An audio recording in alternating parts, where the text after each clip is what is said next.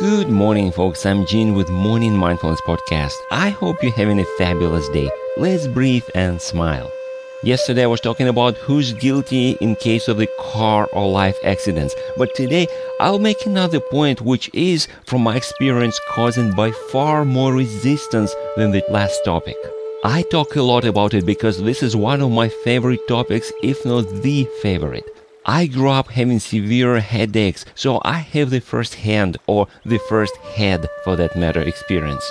And you may disagree, but I have the right for my opinion that came out of pain and suffering. Majority of people have a habit of blaming most of their health conditions on something that is usually outside of our influence, like weather, cosmic forces, global transformation, economy, or government's conspiracy, whatever. And that is so convenient. It takes responsibility off us and we like it. But I believe is that every health disorder, no matter what it was caused by, except congenital conditions, is basically our fault, period.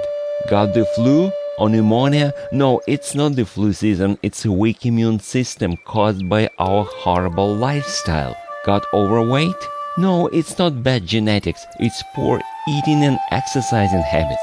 Got headaches? No, it's not geomagnetic storm. Now, are you getting my idea? I'm not being insensitive, I just told you a brief story of my life.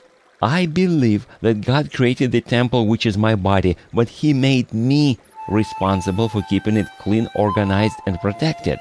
The problem was that I, like most of people around me, was looking for the mechanism of my health issues and blaming it for my health problems.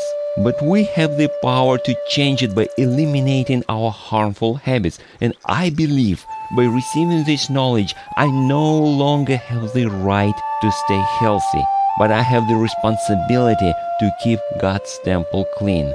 Just my belief. Is anybody with me?